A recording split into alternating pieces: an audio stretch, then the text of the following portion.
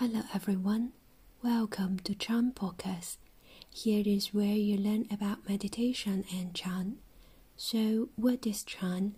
Chan, spelled as Chan, is a Chinese school of Mahayana Buddhism and is the originating tradition of Japanese Zen.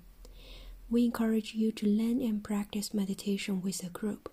If you like to, feel free to visit our website londonchanmeditation.org.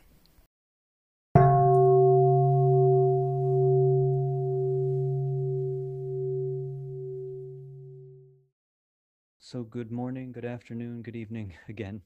Okay, some of you just joined us. Okay. So today's talk is on dealing with anxiety. I think it's safe to say we all deal with anxiety to a greater or lesser extent, including myself. I also deal with anxiety. And today I'm going to introduce how to deal with anxiety, particularly according to the Chan Buddhist tradition. When I say Chan Buddhist tradition, it actually includes the whole of the Buddhist tradition. The Chan school makes use of the whole of the Buddha's teachings.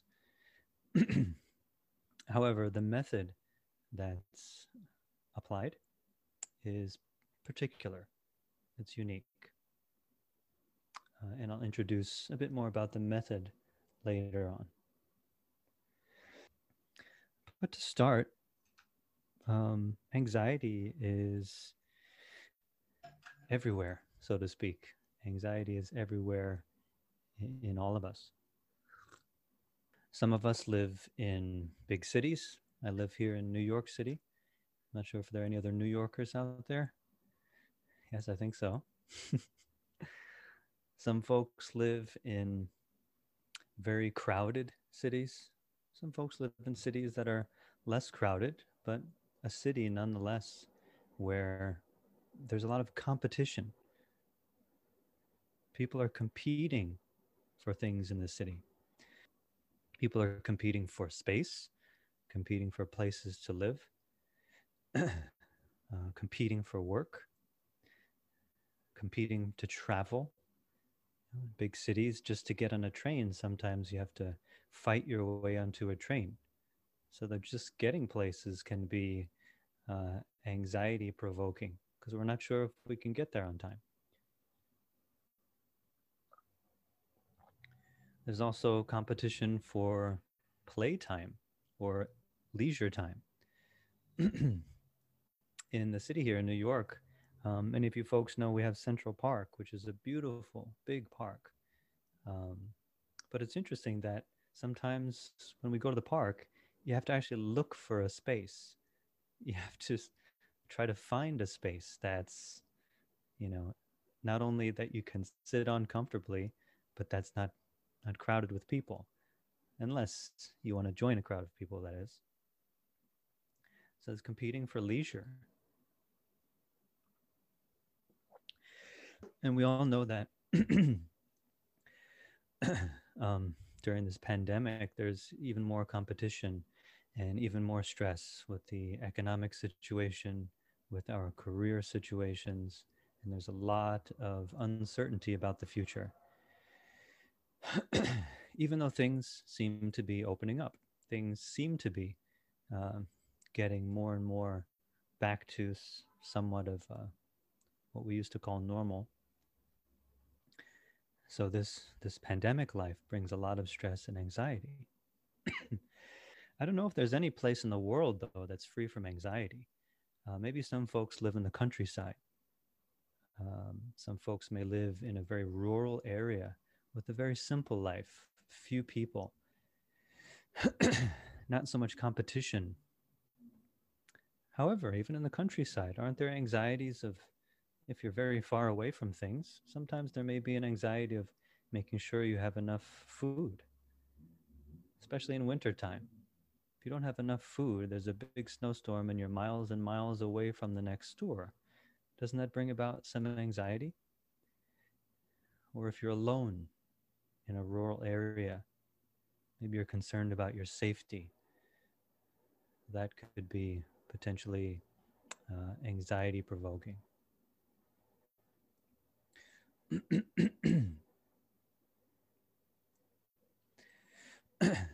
What about just the fact that we have our bodies and our health to deal with? Is anybody free from illness? I don't know if there's anybody that's free from physical illness, any kind of ailment. So our body can be a source of anxiety. We don't know if we're going to be able to maintain our health, or if we have some kind of ailment. We don't know what's going to happen. Will it get worse? Will we be able to afford a treatment for our body? Even if we're in good health, we're not concerned about that. Maybe we're anxious about our wealth or our possessions. Maybe we're concerned about gaining or losing something. I have a friend who happens to do a lot of stock market work or trading. Excuse me. So it seems like every day I hear another story of how the stocks are going up or they're going down. They're going way up or they're going way down. So they talk about being anxious because they're not sure if the stock they just bought is going to go up, which would mean a nice big gain, or if it's going to go down and they end up losing everything they just put into it. There's a constant anxiety about the gain and loss of wealth. And of course, what about relationships? I think most, if not all of us, have some kind of relationships with family, with life partners, friends. And relationships can be a source of anxiety too, because maybe we don't know if we're going to lose someone. Maybe anxious of losing someone due to their health, or losing someone due to maybe the relationship just not working out.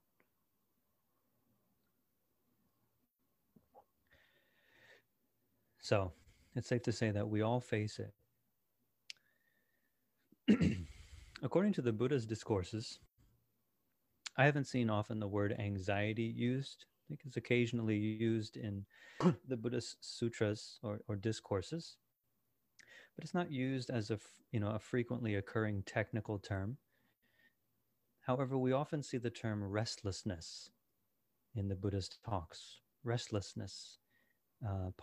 There's one teaching on the 5 hindrances to meditative stability. 5 hindrances, or the wu gai. Restlessness is one of them. It's actually restlessness and remorse. And the Chinese, I think, is 掉会, 掉局, or 掉会, which just means the mind is very agitated, restless, not at ease. And it may be due to remorse about the past. It may be due to an anxiety about the future, but it's an overall restless state of mind. We don't feel at ease. I think that corresponds somewhat to how we use the word anxiety today. In the Buddha's talks, he also used just the term fear and dread. Fear and dread with regard to our life, the reality of life and death, the comings and goings of our own life, others, and the comings and goings of everything in our environment. So this fear, an underlying fear that we all experience. So if we wanted to define anxiety, we could try defining it now. Anxiety, we could say it's a state of body and mind that's unsettled and agitated due to preoccupation with an uncertain future. It's a very long definition. Agitation of mind due to worry and preoccupation with uncertainty.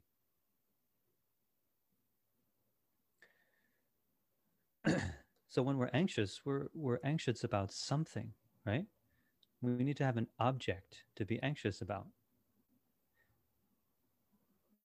Some people have a very specific object. They may be anxious about their health. Others maybe they don't have a specific object. They just feel kind of anxious and disturbed almost all the time. I don't know if some of you have experienced that. I've actually experienced that when I was in my 20s, just kind of this seemingly constant feeling of anxiety and dis-ease. But it wasn't anxiety about something in particular. I was anxious about everything. I was anxious about driving. I was anxious about talking to people. I was anxious about looking for work. I remember being anxious about cooking, anxious about every big and little thing. So there's still an object there. You could say there was something I was anxious about, but it was just shifting and changing all the time. And I had this underlying current of dis-ease, of agitation. So, when we experience anxiety, what are the symptoms, so to speak? Now, the Buddha didn't talk about symptoms of anxiety, and often didn't, have a scientific or technical way to talk about the symptomology of how we suffer from anxiety. But there are some common experiences, and modern psychology does this. It creates a clear presentation of symptoms, as well as categorizes anxiety. I'd like to share a little bit of that with you all today as well. I think the Buddha's teachings, as well as the categorization of suffering, categorization of mental illness and mental health of modern psychology, can be quite useful together. Because if we can recognize some symptoms, we know better what methods to use to help ourselves. So, for example, there's some symptoms that people may experience, which is one, just having a very scattered state of mind, thinking about all sorts of things, having a racing mind.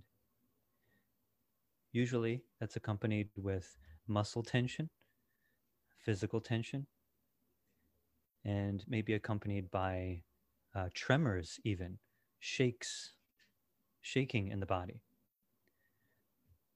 Some people may have unpleasant feelings in the stomach or the gut or the chest, oftentimes lower the gut area. Some people just experience this overall irritability, being anxious and agitated so much that they feel irritable when somebody approaches them, or when they have to deal with things, they just feel upset easily.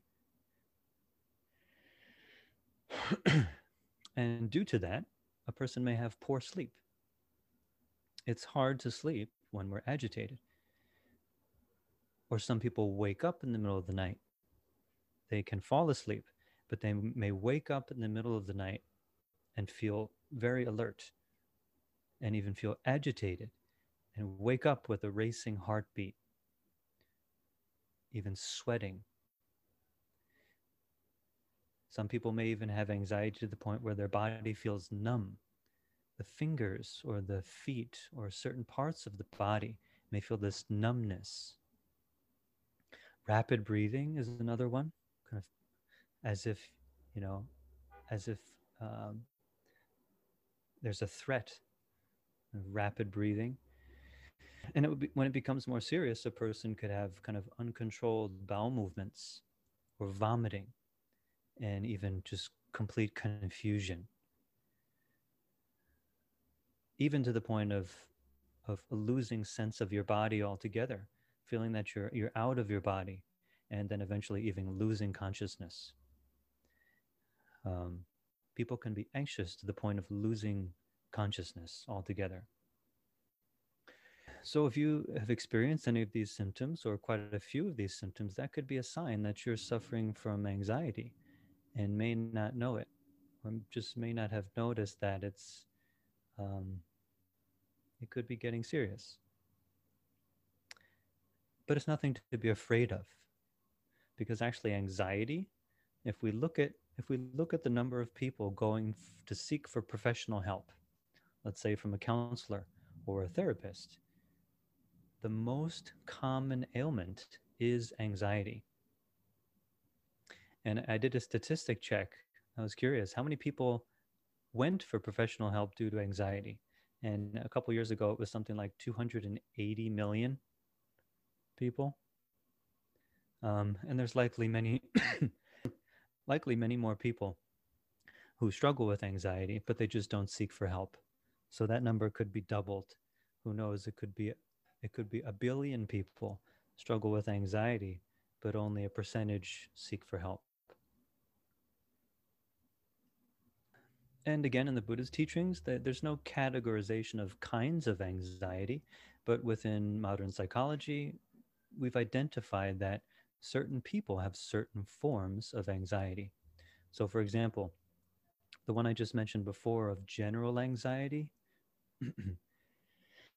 that's when a person just doesn't have one specific thing they're anxious about, but they may have many things or everything that they feel anxious about. There's other kinds of anxiety which are specific to social situations. Some people feel particularly anxious when they have to go socialize with others, or when they have to give like a public presentation or talk. That can be a very um, paralyzing kind of social related anxiety. But there's also anxiety related to separating from people. Some people feel that when they separate from their parents, that's a very um, traumatic or very difficult thing to deal with. This could be with young children, babies, or this could be with even older people or adults. I spoke with a woman last night actually who said she feels a bit of anxiety because she knows her mother's not going to be around forever. But when her mother's not there, that's a very big loss of stability in her life. So there's a separation anxiety.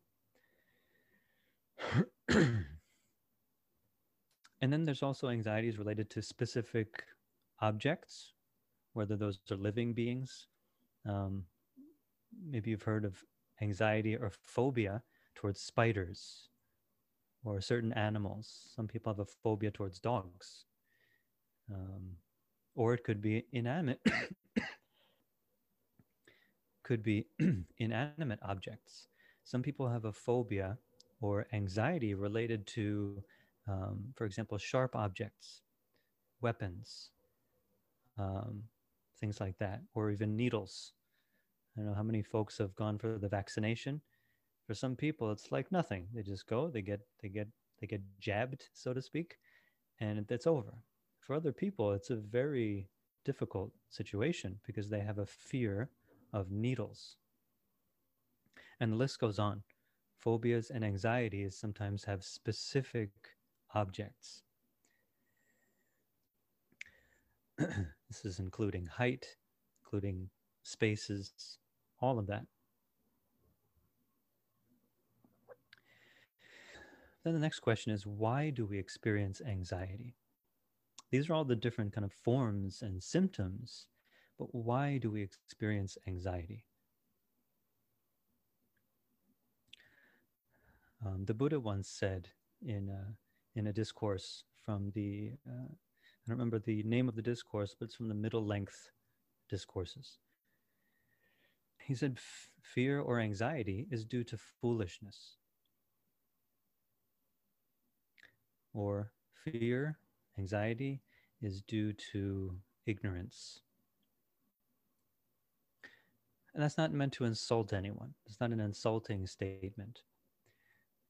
But it means that the reason we experience anxiety is because we have this ignorance. In Chinese, it's 无明, or 愚痴, which means a lack of clarity or a lack of understanding. We can also call it a lack of awareness. We have an ignorance about ourselves, about the object we are anxious about. We have ignorance about the world. But what does that mean specifically? What does it really mean to be ignorant? So commonly, we use the word ignorance like this person was ignorant of the fact that, um, they could apply for something and receive some public benefit. They just didn't know. It's a lack of knowing. In this context, though, ignorance refers to a lack of deep understanding, a lack of deep knowing about the reality of ourself and the world. And to be more specific, the Buddha would say that ignorance is when we see permanence in things that are impermanent. We mistake impermanent things for being permanent. That's one aspect of ignorance. So that's kind of the ignorance of change. In the context of time, that's the ignorance of change. We perceive things to be permanent when they're always changing. From another angle, from the angle of space, we perceive things to have a self that actually don't have a self. What does a self mean? A self just means something that's totally independent. So in terms of spatial relationships, we have this impression, we have this perception that things are independent when they're actually dependent. So for example, we often view ourselves as being totally independent when actually we're connected with other people in an infinite number of relationships. Yet we have this feeling and the sense that we're totally separate. We're just, I'm just me. All of you guys, all of you people, you're you, and you're all individual yous, all by yourself. And I'm me all by myself. We have this perception of self when there's no possibility to be totally independent. So in terms of time, we don't see change. In terms of space, we don't see the relationships, the deep connection that we have with everything.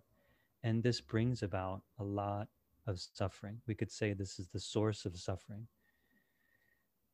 This is what brings about our anxiety.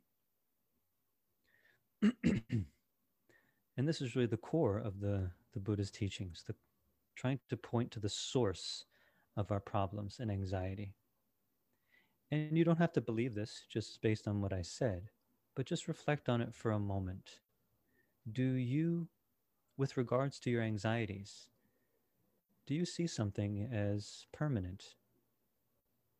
Is that object of your anxiety, does it seem permanent and that you can actually possess it and keep it from changing?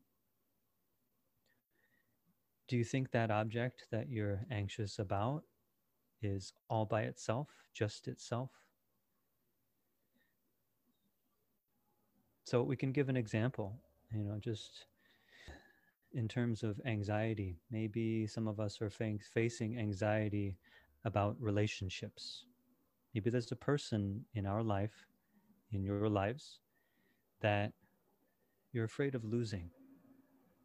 And that brings about a lot of anxiety. Maybe you feel anxious all the time, just thinking and wondering, will this person leave? Will this person be separated from you? In the moment of anxiety, what's happening in our minds? What are we doing with our mind? The person may not even be near us in our room, in our space, but the person is in our mind. We have this image of the person that we love dearly. We have this image of them, and we don't want to lose it. And we take that image of them to be the real person. There was a Zen master who said once, well, when we fall in love, we actually don't fall in love with people or things. We fall in love with an image in our mind. I think Thich Nhat Hanh said that. And when he was talking about the psychology of mind from the perspective of consciousness only, school of Buddhism, which points out that love, hate, anxiety is born from this ignorance where we grasp onto the images of our mind as permanent objects, as totally independent selves out there somewhere. But let's reflect on that. When we're anxious and we're thinking about this person, we're even imagining what it's like to lose them and that we don't want to lose them. Is that image that's floating in our mind, or is that stream of thought, stream of images and sounds, is that the real person? Or is that just an impression of one moment in time, one moment of space that we had with that person? Maybe it was a very good memory, or maybe not. Maybe it was an unpleasant memory, but in a way we've frozen it in time and we've grasped onto it with our mind. This is what we call attachment. This is the manifestation of ignorance, grasping onto our thoughts as permanent, independent objects. So what happens when we grasp onto these images, when we grasp onto our thoughts? What happens is that we end up thinking constantly. And it's not that thinking itself is bad. The Buddha didn't say thinking is bad and nobody should think. Because if that was the case, might as well just knock ourselves in the head with a club or just be unconscious. The Buddha also had thoughts. The Buddha also spoke. So it's not the problem of thinking. It's the problem of mistaking thought, grasping onto thought. And that leads to a constant, obsessive, unclear way of thinking, which then stimulates all kinds of emotions. So today we're talking about anxiety, but essentially this process is the source of all forms of suffering, whether it's anxiety, whether it's doubt, anger, craving. It's all the same process. It's just that anxiety is when we're thinking about, or we have an object which is often, we see it as the future, not yet happening, and being unsure if it will happen, how it will happen, what's going to happen to this person. Will they leave me? Will they stay? Will they be what I want them to be? This process of attachment, or this process of ignorance, the Buddha spoke about it in the teachings of the 12 links. You heard of that? The 12 links of conditioned being, or conditioned arising. That's the technical term. The Chinese is 12因缘 or 缘起. It's the process of ignorance manifesting and then continuing. And we can extract the central links. There are 1, 2, 3, 4, 5 or so links, which are the central process that we can experience in this very moment. We don't need to think about it, or just see it as a philosophy. We can reflect on our experience. And what is that experience? Well, it's when we contact the world, when we see, hear, feel, think. We do so in an ignorant way. We're not clear about what's happening. We're not clear that what's arising when we see someone, when we hear someone, when we contact anything, that very quickly this image in our mind is also arising. Image, sound, this internal form, this thought is arising, and we grasp onto it. There's also a feeling that arises in our body. It may be a pleasant feeling. It may be an unpleasant feeling. What happens if it's a pleasant feeling? Usually, if it's a pleasant feeling, we'll like it or we'll love it. If it's an unpleasant feeling, usually we'll resist it. We will dislike it. Mechanism of grasping or of attaching, liking, disliking, then has this momentum, generates this momentum, which the Buddha referred to in some cases as karma or karmic force. This momentum of attachment to our thoughts and resisting the feelings that arise or seeking the feelings that arise just perpetuates and recycles again and again. And this is the linkage or the continuation of our anxiety. It's the cycling and recycling of our anxiety and all kinds of suffering. So the root of it we can see is this ignorance or lack of awareness, lack of clarity.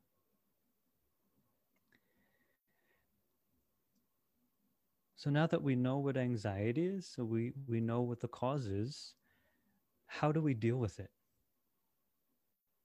How do we actually deal with it?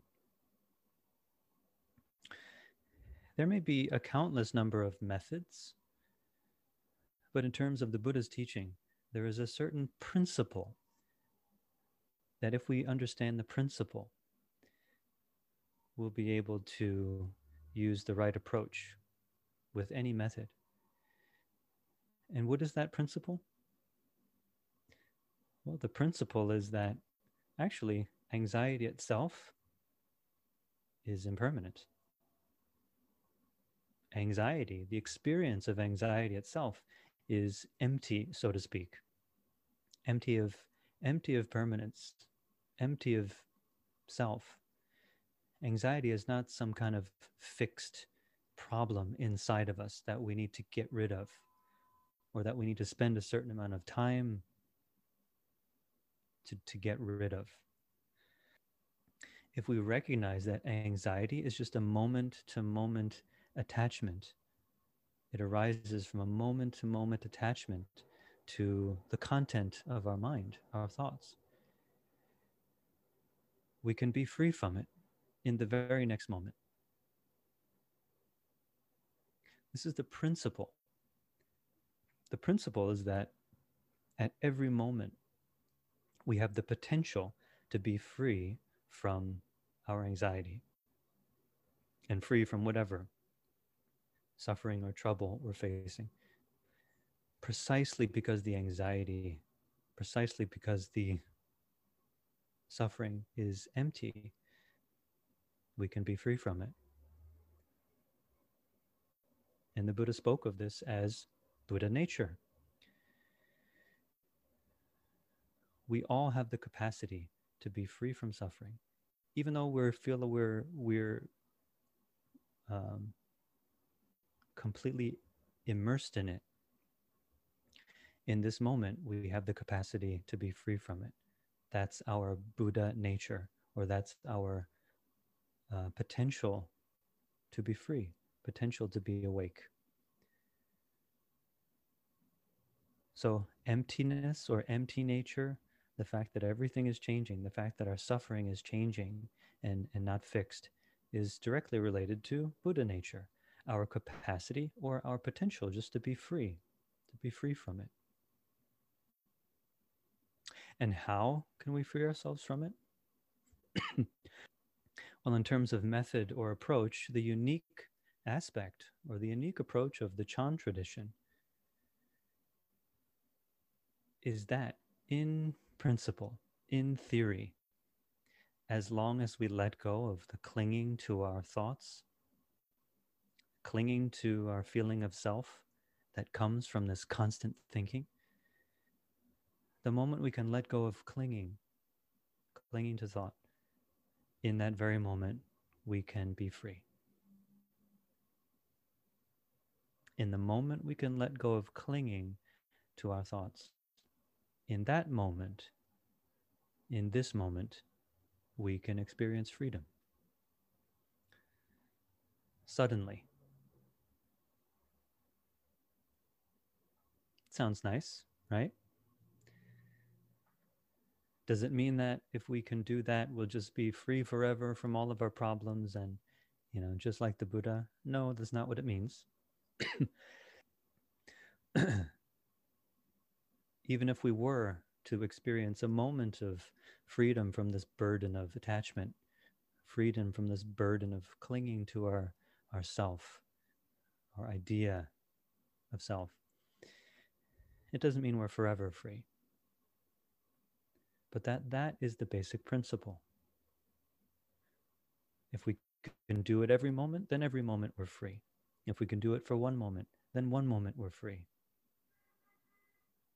So that's why so many masters in the Chan tradition would often just say something very simple like, drop it, 放下. Just let it go. Let what go? Let clinging to the content of our mind, let clinging to thought go. Does it mean never think again? No, not at all. You could think freely.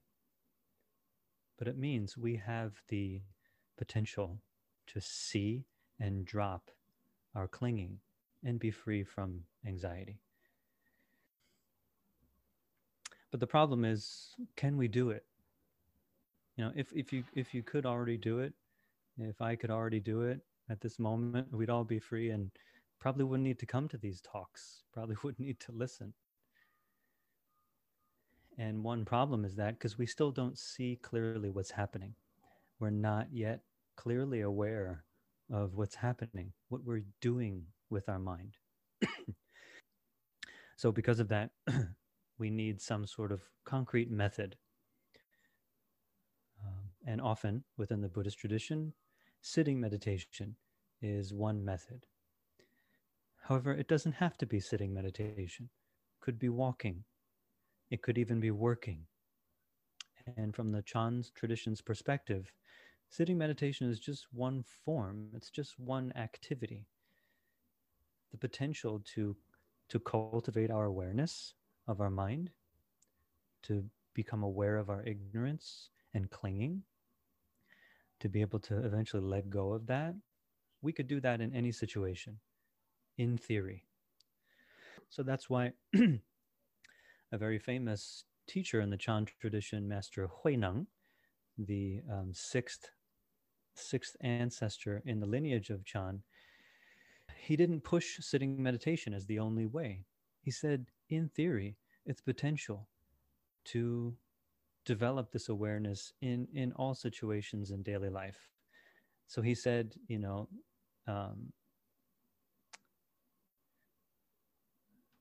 the stability of mind can be developed at any time. And he called it Yixing San Mei. Yixing meaning one singular approach to practice. There's one way to practice, which means in any situation, sitting, standing, walking, working, even talking, we can develop awareness of what's happening with our body and mind. And we can use it more skillfully.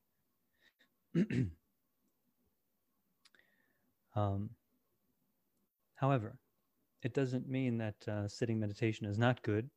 Sitting meditation is actually one of the easiest contexts to develop our mind, specifically because we're not busy or distracted by so many things. When we're meditating, we're just sitting still. We're temporarily disengaging with our senses, disengaging with the world to be more aware of our inner world, the workings of our mind. So I'd like to spend a little bit of time talking about the method now. I just talked about the principle, the capacity that we have to be free from anxiety. Now it can be useful to talk a little bit about method.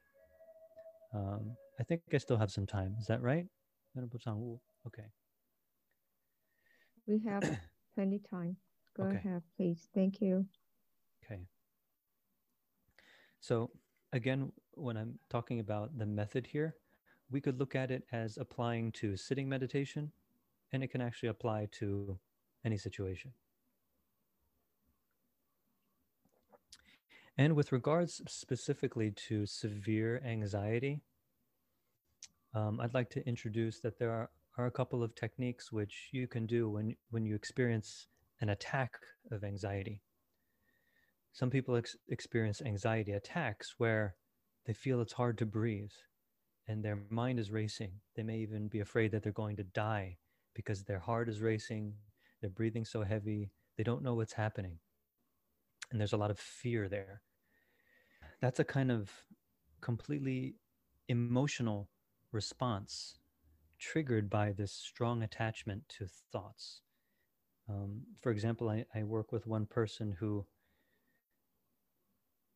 they have shared with me that they have a sudden thought of danger, like a sudden thought that their life is being threatened. Let's say in a elevator. Sometimes when they go in an elevator and that door closes, they have the sudden thought that, what if we get stuck? Or what if the elevator falls? Suddenly, after having that thought, their whole body and mind is struck with an attack of anxiety because they've been overcome by that thought. And the heavy breathing, the heart rate, the sweating, the racing mind, and it's a very painful, difficult situation to be in. One method or one thing that you can do to first diffuse that response is deep breathing.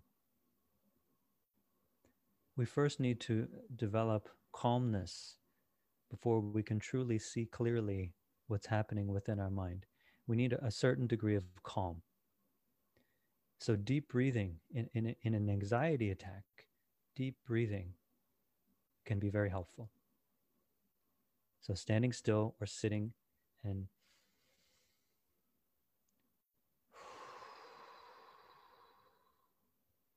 very, very big kind of coarse breath, but taking it slow. You could even try it now with me, just breathing in through the nose, out through the mouth, the whole body, the chest is moving.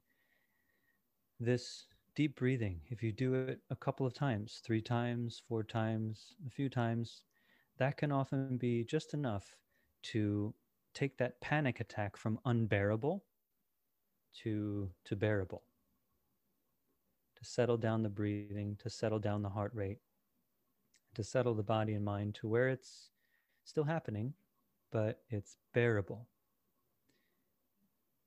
With that deep breathing, you can also make sure you have good posture, because good posture allows the body to relax.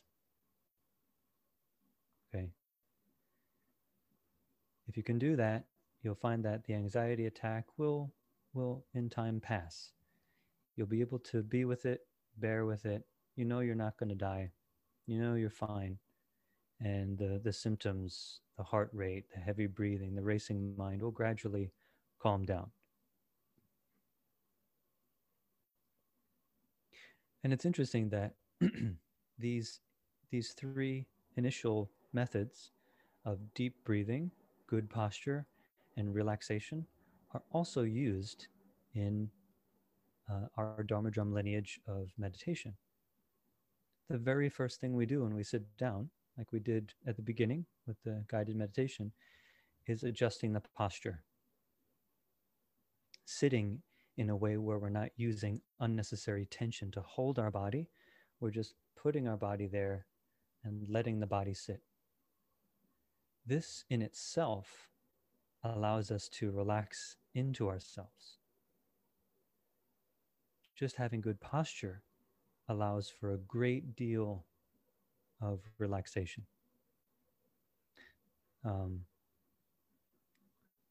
Usually before this, we have an exercise where we do a deep breathing exercise.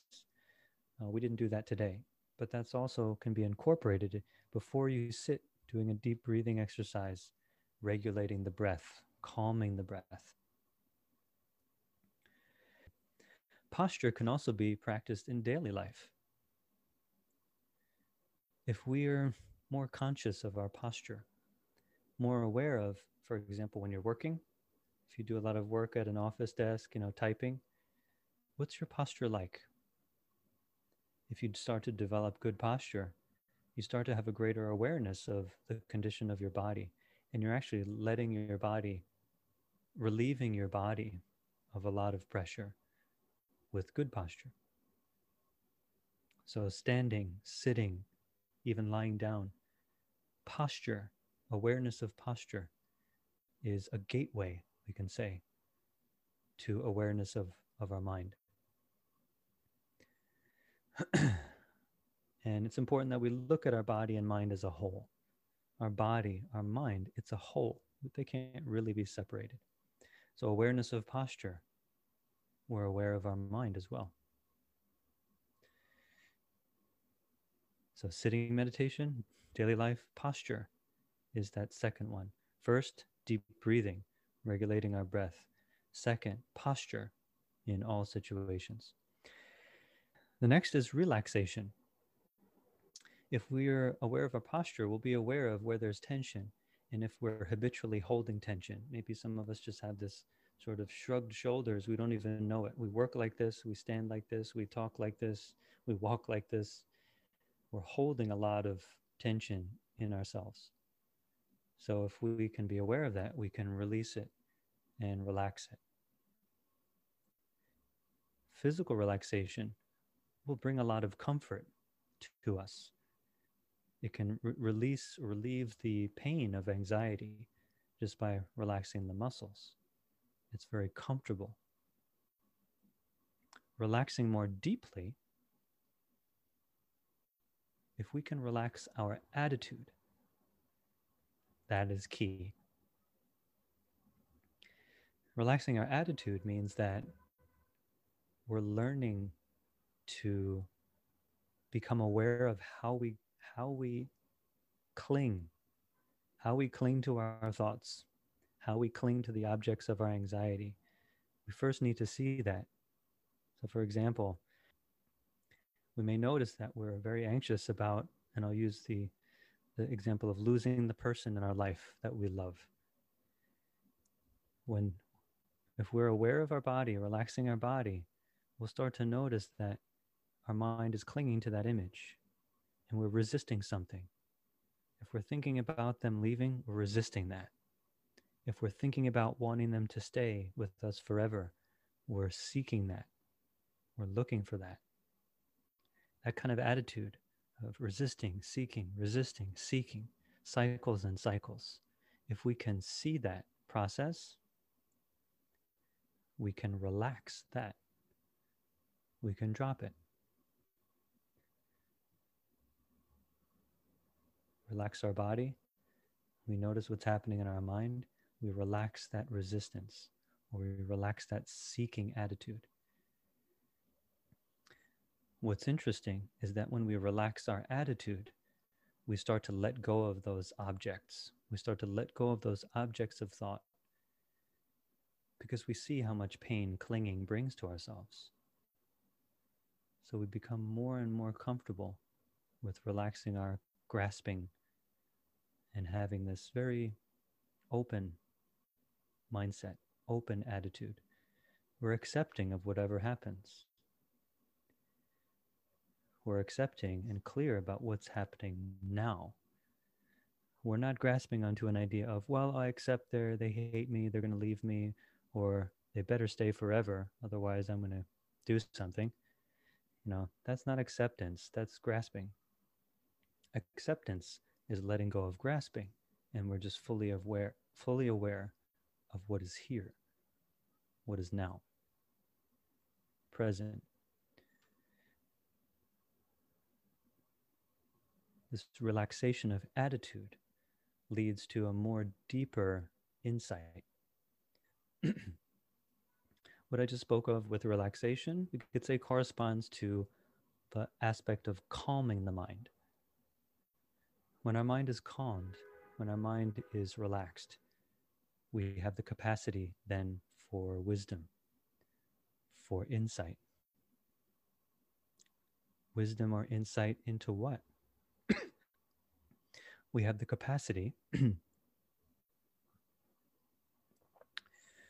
for insight into the very nature of how our mind is working. We have insight into the nature that our thoughts, those things that we clung to or cling to as real objects out there in the world, we have insight that our thoughts are just thoughts. They're images, sounds, content of our mind. They're changing constantly. Thoughts are flowing and changing constantly. It's so easy to actually observe the impermanence of our mind, of our thoughts. It's just not thinking about impermanence, it's observing the impermanent nature of thoughts, the content of our mind. It's also observing the nature of feelings, which are often experienced, we could say, more bodily. Feelings, including emotions experienced in the body, the pain or the pleasant sensations and feelings in the body, we can observe them very clearly as changing. This is observing impermanence. And we're also observing how these thoughts are selfless. What does that mean? Well, thoughts don't just arise by themselves. That would be interesting. If a thought just arose for no reason, by itself, out of nowhere, that's interesting. Then I guess it would just stay there forever. We'd have a constant, almost like this stain in our mind of a thought just always there. And we know that's not true. Thoughts arise because we have different contacts with what we see, what we hear, what we feel. Some thoughts also arise because of previous thoughts. We were thinking about one thing, and that stimulated a thought about another thing. Thoughts are completely dependent on experiences of sight, sound, smell, taste, touch, and other thought. If we're able to clearly be aware of this process of the arising, the changing, and the passing away of thoughts, feelings, and all experiences of our body and mind, we'll truly be able to let go of clinging to them. Because why would we cling to something that's essentially impermanent? Does it make sense to cling to something that we actually can't keep? If we think about all our anxieties that way, all of the objects of our mind, and even like the objects of the physical world, physical things, there's nothing that we can actually truly keep.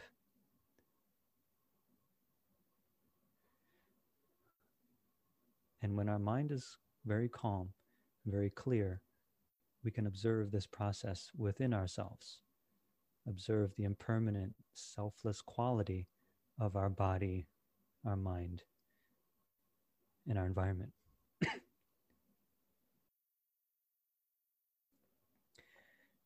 When we can do that, then we can truly let go. We can truly 放下. When we truly let go, that's that moment of freedom. Freedom from all anxiety. Freedom from not only anxiety, but all kinds of pain and suffering. So again, in the Chan tradition, what's unique is that we don't talk about stages. We don't talk about a fixed period of time. Like, how long does this take for me to go from being like really anxious to totally free? That's not something which is discussed within the Chan tradition. What's discussed is just the principle that it's possible. And as long as we can drop this attachment for one moment, then for that moment you're free. So the principle is more important than, let's say, the specific process according to the Chan tradition. So that's why it's called a sudden insight and a sudden moment of freedom, freedom from anxiety, freedom from suffering.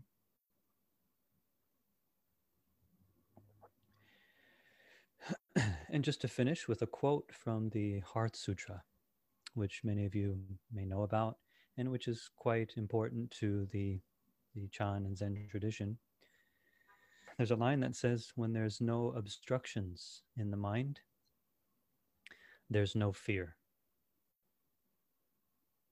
When there are no obstructions, there's no fear.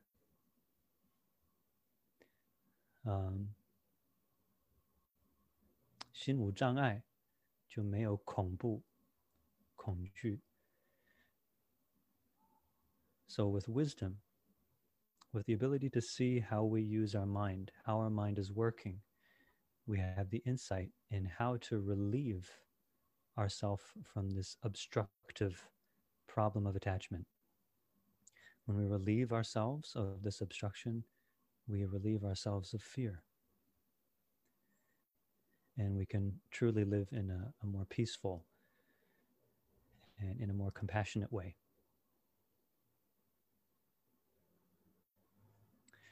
So I'd like to finish the talk here. Try to be on time. I think that was just about an hour. Don't want to talk too much. But to summarize, we talked about what is anxiety, what are some symptoms of anxiety, what is the cause of anxiety, and then what is the principle? What is the underlying principle of how to free ourselves from anxiety? And then I talked about method. How do we actually do it? And of course, due to the limitation of today's talk, I didn't get to talk too much about method. If you want to learn more about method, well, then you can attend a retreat. A retreat is where we focus on method and focus on helping you to train yourself to use various methods to deal with anxiety and deal with all kinds of suffering, all kinds of problems. So let's finish here with the talk.